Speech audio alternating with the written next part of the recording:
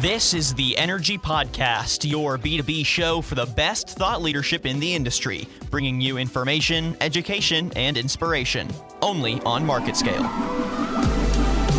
That's what's going to be, I think, truly transformational to a lot of businesses, and hydrogen fuel cells enable a lot of use cases with batteries. Covering the surfaces in floating solar PV panels, you can not only generate electricity on site, you can actually purify the water. Hello everyone, welcome to the podcast today. I'm your host, Tyler Kern, and joining me on the line is James Bell. He's the president and CEO of Viking Cold Solutions. James, thank you so much for being here today. Thank you for having us, Tyler. Absolutely. I'm excited to get a chance to talk to you today. And we're going to be discussing resilience and risk reduction in the cold chain using thermal energy storage. And there's a lot to unpack there, a lot to dive into. And there are really a lot of risks when you're dealing with frozen foods, and we're going to get into those in just a second. But first, let's just explain the concept for thermal energy storage. James, what are the basics? What do people need to understand about thermal energy storage and how it works? Sure, Tyler. That's a really good question. Thermal energy storage is the broad set of solutions behind temperature management, energy management, and resiliency and quality in the cold chain. What that means broadly is that we take a combination of technologies which include intelligent controls, cloud-based software, algorithms. We essentially digitize a entire facility, whether that be a grocery store, a quick serve restaurant, and then manage their energy so that we reduce their overall energy use. We better manage their temperatures, and we lower their overall cost of their power, as well as mitigate their impacts on the environment. So, correct me if I'm wrong, so it basically can store energy during low-cost periods of the day and then use it during the high-cost periods so that it kind of saves money and saves energy consumption. Does that sound, is that my basic understanding? Those are some really germane points about what the system can do and what the technology is capable of. Mm-hmm. But further, the fact that we're not only digitizing their entire system by putting sensors on all the relevant functions, being the refrigeration equipment, the doors, as well as putting temperature sensors all over a facility. We also then optimize that facility for its peak efficiency. So there's an efficiency gain of, on average, 26%, sometimes quite a bit more depending on the facility. Wow, that's really incredible. So what's that process look like then when you go into a facility and you begin to kind of evaluate it? What's that process look like? Well, engineers that we have here, we have electrical engineers, chemical engineers, and mechanical engineers. And of course, all of those aspects are present in any cold storage facility or any freezer that you find in any quick serve restaurant or even a grocery store. So initially what we do is we evaluate the facility to see what temperature challenges and energy challenges they have. And then our key differentiator of what we do as compared to, say, what simple smart controls do is that we use phase change material, otherwise known as PCA, which is a great storer of energy. And we store energy inside the facility in the form of cold, and then we utilize or dispatch that energy, as you said, at times when we would like to turn the equipment off, and other times we run the equipment when energy prices are low. Quite frequently, that is a day to night shift, which matches very well with energy prices and the use of renewables such as solar. So overall, the net benefits to a facility are overall better temperature stability, and so therefore better products, also more efficient systems and better monitored systems. Further, you have a greater ability to pick and choose when you utilize energy. And then finally, resiliency. In case there's a mechanical or electrical failure, the system can give you multiple times the ride time in order to get a facility with the electric on. Yeah, so that makes a lot of sense to me. So then how long does it take to go from not having anything to being fully up and running with Viking Cold Solutions? What's that implementation time? Generally, our essentially proposal acceptance time to commissioning time is about 90 days. Sometimes quicker, sometimes a little longer, depending on if we have to make some adjustments to the solution for the individual customer. But within the first billing period after that 90 days, the customer should be seeing a substantial decrease in their power costs and also stability of their overall temperatures within the facility. Absolutely, and reducing that energy cost, I think, is a large aspect of this, right? Because just reducing those costs overall has to maybe alleviate some of the burden, because that is a major, I would suppose, a major cost on some of these establishments. Is just that they have to keep things frozen, they have to keep things cold, and that energy costs a lot of money. Correct, Tyler. And traditionally, these facilities have just been takers of power, meaning they consumed power 24/7 as they needed it. They had no ability to avoid the higher price times at their time of use. And obviously, temperature stability was their priority. So now they have the ability to do a bunch of interesting things, either participate in demand response or, say, bid the spot market or shape their load more, which helps both the grid and it helps the operator. So ultimately, it's about economics, and then it's also about quality, and it's also about sustainability in the environment. Absolutely, yeah. I wanted to talk about some of those things also, because this has to reduce some of the strain on energy providers too, right? Like, I live in Texas in the summertime, and they're always talking about how the grid is just totally maxed out because everyone's running air conditionings all the time and everything like that. Like, this has to reduce some of the strain on energy providers, right? It really does. And for different utilities or power providers, the grid as a whole, TES technology, and that's, of course, the thermal energy storage technology that we provide, it can serve several of their needs. It mitigates the demand fluctuations that they see. It provides kind of energy storage as a distributed energy resource or a virtual power plant. It also provides them with a chance to have greater customer engagement with a behind-the-meter resource that provides, valuable services that previously they couldn't have provided. TES is also a low-cost, long-duration storage medium for renewable energy. So depending on the utility of the power provider's needs, it's got a bunch of really valuable benefits for them. So you mentioned the environmental aspect, and I wanted to get into that a little bit also. Kind of explain a little bit more about how this is beneficial for the environment, and whether or not that's something, is that something that you as a company are passionate about? We should all be passionate about the environment. We only have one Earth, and obviously there's quite a few of us, and we're having an impact on it. And of course, climate change is inevitable, but the extremes of it is something that we have an ability to influence. So if you look at the energy load of these type of facilities, everyone likes their food chain. Everyone likes to have the kind of food they want to have when they want to have it. And that consumes over $40 billion worth of energy a year. It's an immense amount. So our technology has the ability to reduce this, waterfall this down by 5% or more. So that impact on ability to roll off some of the more harmful CO2 emitting, power sources is going to be really, really meaningful. And already our systems, which have been deployed for over 7 years, have mitigated many, many thousands of tons of CO2. Wow, that's absolutely incredible, and really good work that you're doing there with, especially on the environmental side. Now, I also wanted to talk, because you mentioned just consistency of temperature being an important and a big thing. Explain why that's such an important aspect of what you do. Certainly. The name of the industry that we're most central to is called the temperature-controlled industry.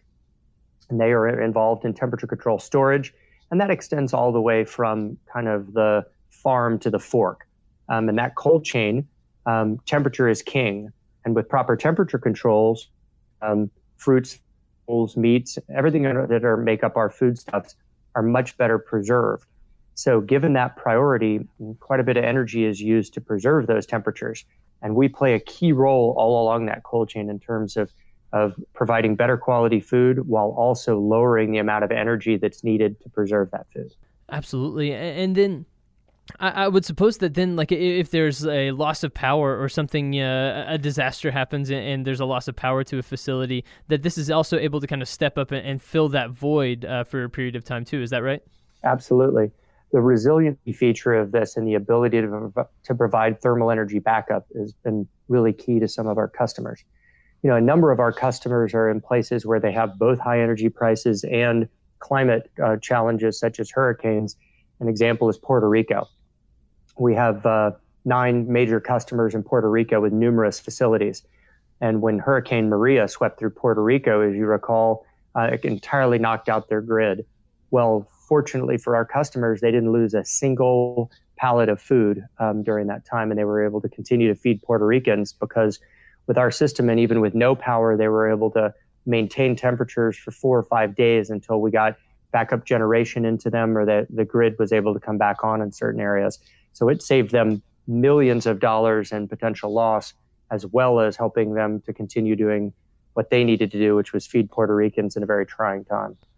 Wow, that's absolutely incredible. So it was able to keep all of the food preserved so they didn't lose a bunch of money, and then they were also still able to feed people. That feels like kind of a win-win in just about every area in that case. It really is. And I think the resiliency and the thermal energy backup piece has become pretty central to one of the offerings that we have. Any place that has wild temperature variations or has extreme weather, we can definitely play a role there if there's grid instability. So we see this as key in places like California, where they've had wildfire issues. We see it in Puerto Rico and along the Gulf of Mexico, where there's a hurricane issue, and then in the Atlantic. And then, of course, overseas. I mean, we see this being a good extension of the company's business into places like Africa, where they have some grid instability, places like Asia, where they have growing demand for power. So at the same time, if you can provide quality, resiliency, and lower cost while helping the environment, that really is kind of 4 wins, I would say, instead of just a win-win. Absolutely. The win. That's a lot of wins, but they're all very, very positive. Now, loss of power isn't the only reason why a refrigerator or something like that would stop cooling. There's also system mechanical failures that you have to take into account. That maybe you don't live in an area that experiences a lot of natural disasters or has grid insecurity or anything like that. But there is the infrequent refrigeration system failure that you also have to account for. That this could also, I suppose, kind of do the same job in that case.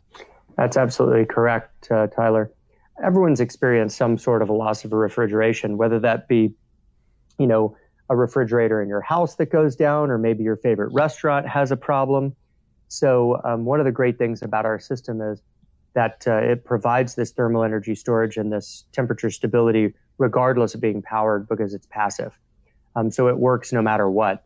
So there are numerous instances where our monitoring and our cloud-based algorithms can sense a problem and even give an indication of a problem before it happens, so that you can get some sort of maintenance in there to fix the problem before it becomes an expensive and problematic issue.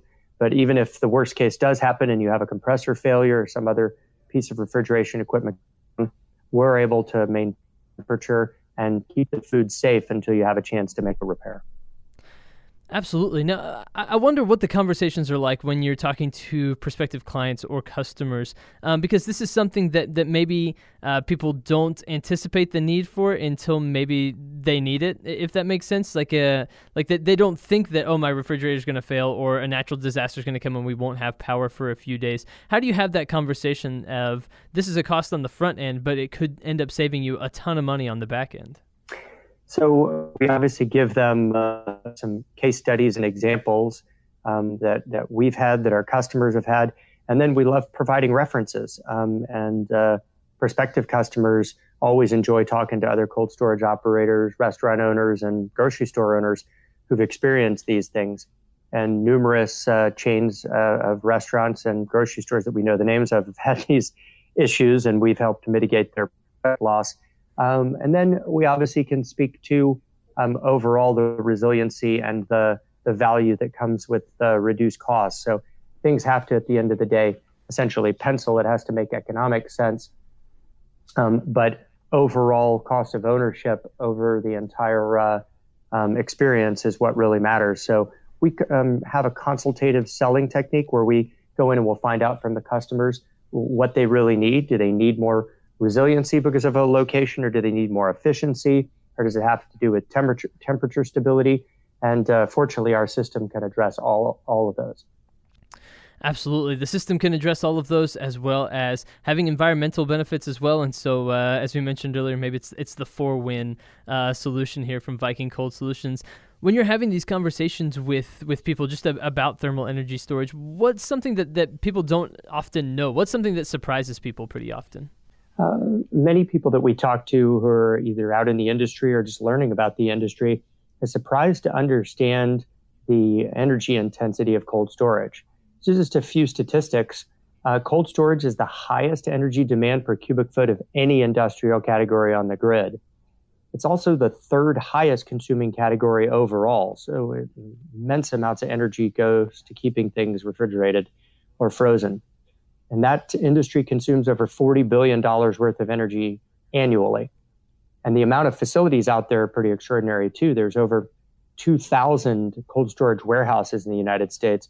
There's over 40,000 supermarkets, and there are over 620,000 restaurants.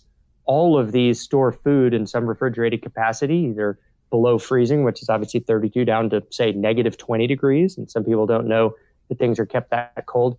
And they run that refrigeration nearly 24/7. So the need for our type of technology out in this industry to help lower the cost, reduce the impact on the environment, and yet provide safety and quality is really immense. Yeah, absolutely. And then kind of the last thing I really wanted to get into was just how do you see the increasing adoption of renewables interacting with thermal energy storage? How do those things work together for the benefit of these providers? It's a really insightful question, Tyler. So we see out there major demand and power generation shifts going on as renewables get adopted more and more around the United States and around the world. It's just requiring changes in grid infrastructure. There are greater hourly, daily, monthly, and seasonal swings. And I'm sure you know the statistics. Renewables over the last decade, solar has grown 48 times faster than predicted. Wind has grown 4 times faster than predicted. And this variability as it's come on the grid has really challenged grid operators and the power generators. Where we play a role in that with TES is we're a great capacitor for the grid. As a storage medium that's already distributed around the grid, we have the ability to store many, many amounts of energy. We're easily deployable. We take additional real estate, we provide efficiency and an ROI. And our ability to store energy has been proven time and time again. And where the rubber hits the road, the levelized cost of energy, the LCOE of our technology is less than 2 cents a kilowatt hour. Whereas if you compare that to, say, a lithium ion battery, it costs over 25 cents per kilowatt hour. So on a comparative basis, when you have something environmentally friendly, low energy storage is lithium ion battery, our storage can last the entire lifetime of a facility. Lithium ion, maybe 5 to 7 years at best. Ours is environmentally friendly and green. There's rare earth metals. So you can see there's new solutions coming to the forefront with technology like ours that provide the ability to store these highly variable renewable energy resources that everyone wants so much. So as that proliferates through the grid, we're going to be in a really good position to try and help these grid operators and the utilities manage those loads. That's James Bell, President and CEO. Thank you so much for taking some time to explain this to me today and to talk a little bit more about thermal energy storage and its impact on the industry. Thank you so much, James. Thanks for checking out this podcast with James Bell, President and CEO of Viking Cold Solutions. For more podcasts just like this, head over to marketscale.com, click on industries at the top of the page, and scroll down to find the industry that most interests you. We'll be back soon with another episode of the podcast, but until then, I've been your host today, Tyler Kern. Thanks for listening.